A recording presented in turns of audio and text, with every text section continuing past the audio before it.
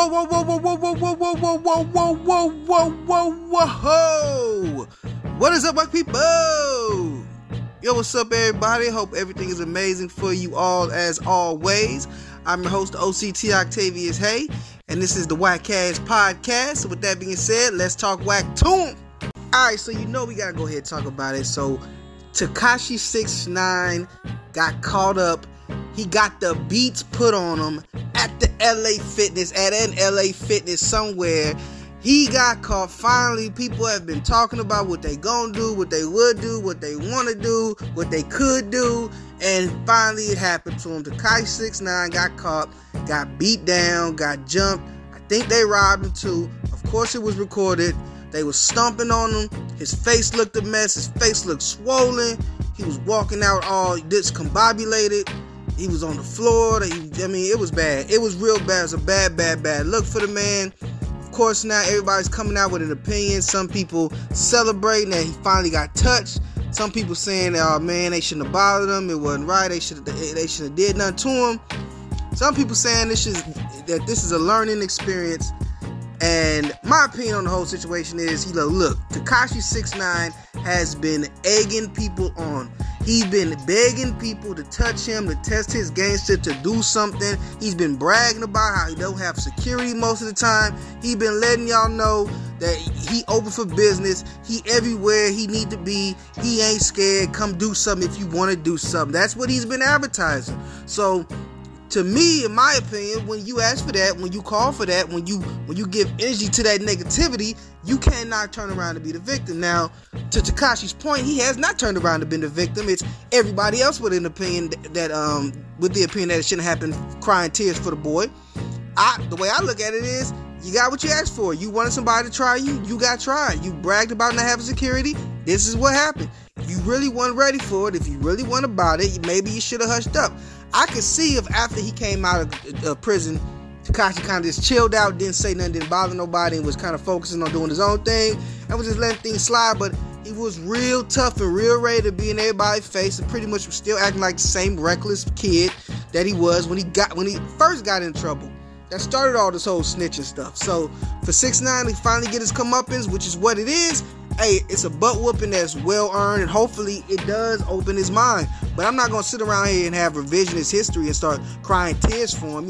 This is the type of thing people do when someone passes away. All of a sudden, you start forgetting all the crappy stuff they did and start trying to act like they was a saint or only want to talk about the good. But nah. We need to address it all. And while I do agree, when I watched it, I'm human. I have feelings. I have compassion. I felt bad for 6ix9ine. I didn't like seeing the man on the floor like that getting stumped out. It was heartbreaking. I felt for him, man. You don't want to see nobody vulnerable like that being beat down. If you're a caring, compassionate person.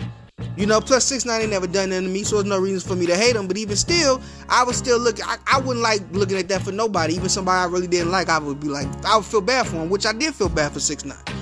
But with that being said, although you can't feel bad for him, you can also acknowledge that this is his own creation. This is what he asked for. He got what he asked for. He's been begging for somebody to test him, to try him, to come and do something to him. And so somebody, did it for him. Wasn't when he was planning on it, but hey, very few things bad happened to you that you was planning on to happen to you, Just come out of nowhere, and that's what happened this time. So again, hopefully he learned a lesson from this. I heard Charlamagne the God say that this isn't a time for laughing, it's a time for learning. I happen to disagree with Charlamagne and agree with him. I think it's a time for learning, of course, but you can also laugh while learning. You can also have a sense of humor while getting an education, and if you want to laugh at 6ix9ine, go ahead and laugh. He asked for it. This is what he got. If you want to feel bad for 6ix9ine, feel bad for 6ix9ine, but don't turn around and try to shame other people. I'm seeing people like Wack 100. I've seen Rich Dollar. Seen a couple other people try to shame folks for laughing or being happy about 6ix9ine getting beat up, or I've seen them talk about George Zimmerman ain't been touched, and I ain't got time for all this extra nonsense. Look, we talking about this fool right here in this moment. He got what he asked for, and it is what it is. If somebody want to go touch Zimmerman, go touch Zimmerman. I'm not mad about that. Go do that, but I'm not gonna act like I can't react to this until Zimmerman gets touched. Nah, forget that. But again, hopefully 6ix9ine learned his lesson, and he gonna carry security with him, and he gonna act a little bit different.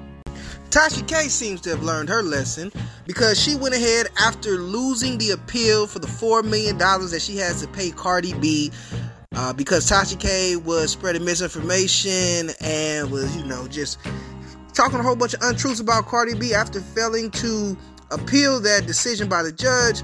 Tasha K said she throwing in the white flag, her words, not mine. She apologized to Cardi B and promised that this mistake will never happen again. She even acknowledged that she wrote a check that her mouth couldn't cash. It's unfortunate that she had to learn this lesson after now having to pay $4 million, but at least she's learned it so it won't happen in the future. And I'm hoping that a lot of people, a lot of content creators, people who make a living off of talking, voice their opinions, talking about other people, take this under consideration. Don't state things as facts that you don't know. There's nothing wrong with having an opinion or guessing on stuff, but when you start trying to spread information as facts and it's not, and you have no proof of that, and it's something that can hurt people's lives, especially people who got money, who can afford top-notch lawyers, who can afford courtroom fees and and the time it would take for all this to get settled, it's a good idea not to push them, and especially if you get a cease and desist. Now, Tasha K, she got that cease and desist from Cardi B. Cardi B wanted her to stop talking all this nonsense, making all these false accusations and claims. Tasha K didn't listen. She was doing her own thing. Tasha K didn't think that was going to happen to her. She was like, whatever, I'm doing me. And now here it is, a big bill, a big fee, fine, penalty, whatever you want to call it. She's got to pay that one way or another. Part of this is, just based off of the agreement of what she's going to have to pay to Cardi B. Part of this is legal fees. All comes up to about $4 million.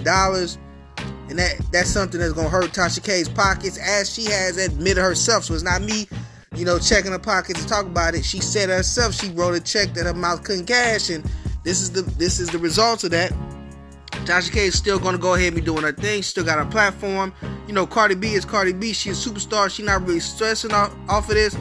This is just a lesson she wanted to teach somebody who wasn't really getting it. And the lesson has definitely been learned, because one way that you can definitely make sure somebody gets it is when you hit their pocketbooks. And that's what happened. Cardi B hit them pocketbooks. So Tasha K's got to go ahead now and come up with a game plan. And maybe, I don't know if she's already been doing this, maybe try to figure out a new way to approach what she's doing with her content and approach, reporting on people and making sure she's got the facts, or at least if she don't, hit them with the allegedlys or what you heard, but you can't confirm, something like that.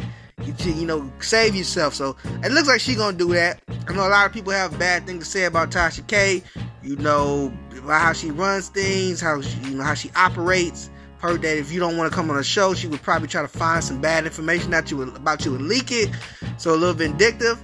A lot of people are saying this is karma for Tasha, and hey, maybe it is. I don't know. She's not very liked, so something's got to be something to that. Is what I'm trying to say. I don't know, but whatever it is, hopefully this is the wake up call she needed to get it right. I guess this is what the podcast is about. At least for these first two stories, is about learning when you need to get it right. And unfortunately, sometimes we gotta learn the negative way, but hey, as long as you learn the lesson, it's a good day. So Sharp started all this nonsense talking about he knocked out Wack 100, or let's just say this. Sharp said that he had a squabble with Wack 100.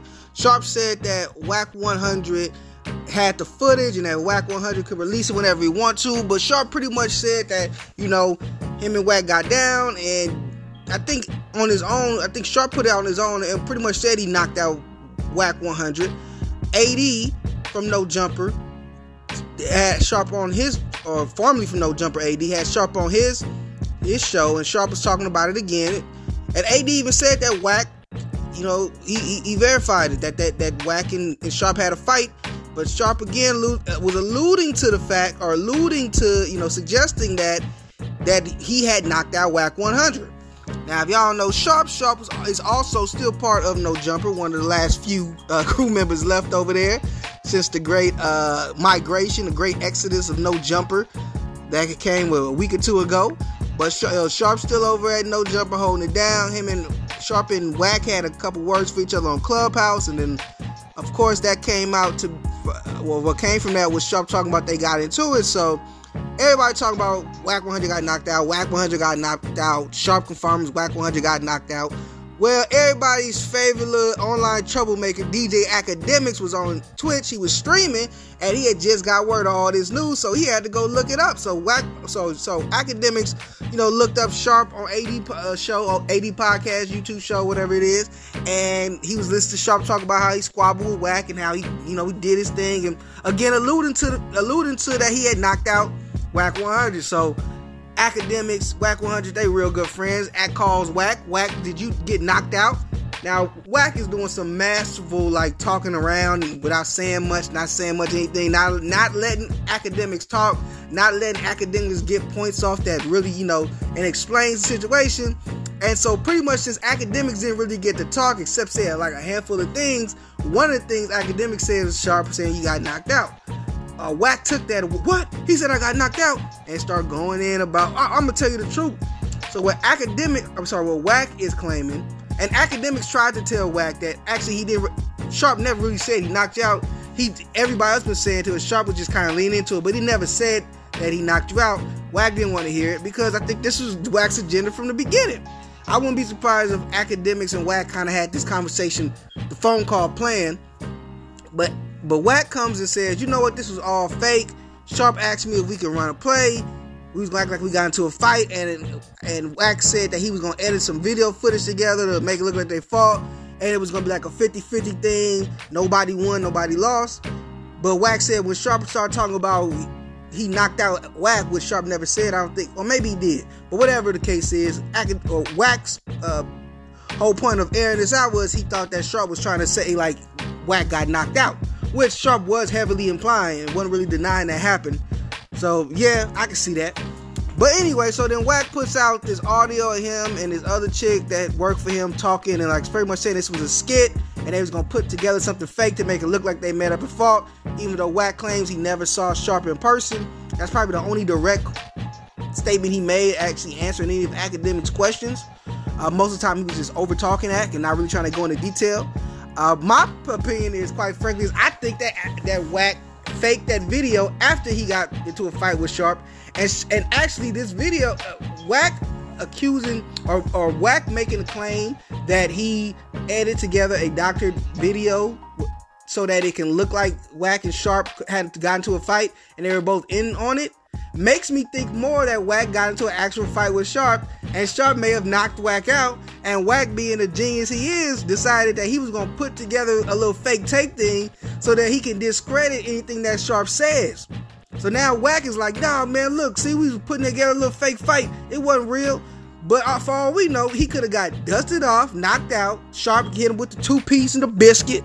Wack got up and said, man, I can't let this slide. We gotta go act like we put something together. So, everybody think this was fake. I can't let him get that off on me. And of course, Akademiks being the Wack fan that he is, he just kind of let Wack get his stuff off and don't really challenge him too much. But it could be true at the same time. I don't know. I'm just saying what Wack showed, that evidence he presented to show that this was fake and it was all staged and Sharp is taking a little too far, actually kind of made me lean further towards Sharp's point of view on this, that this was a real fight.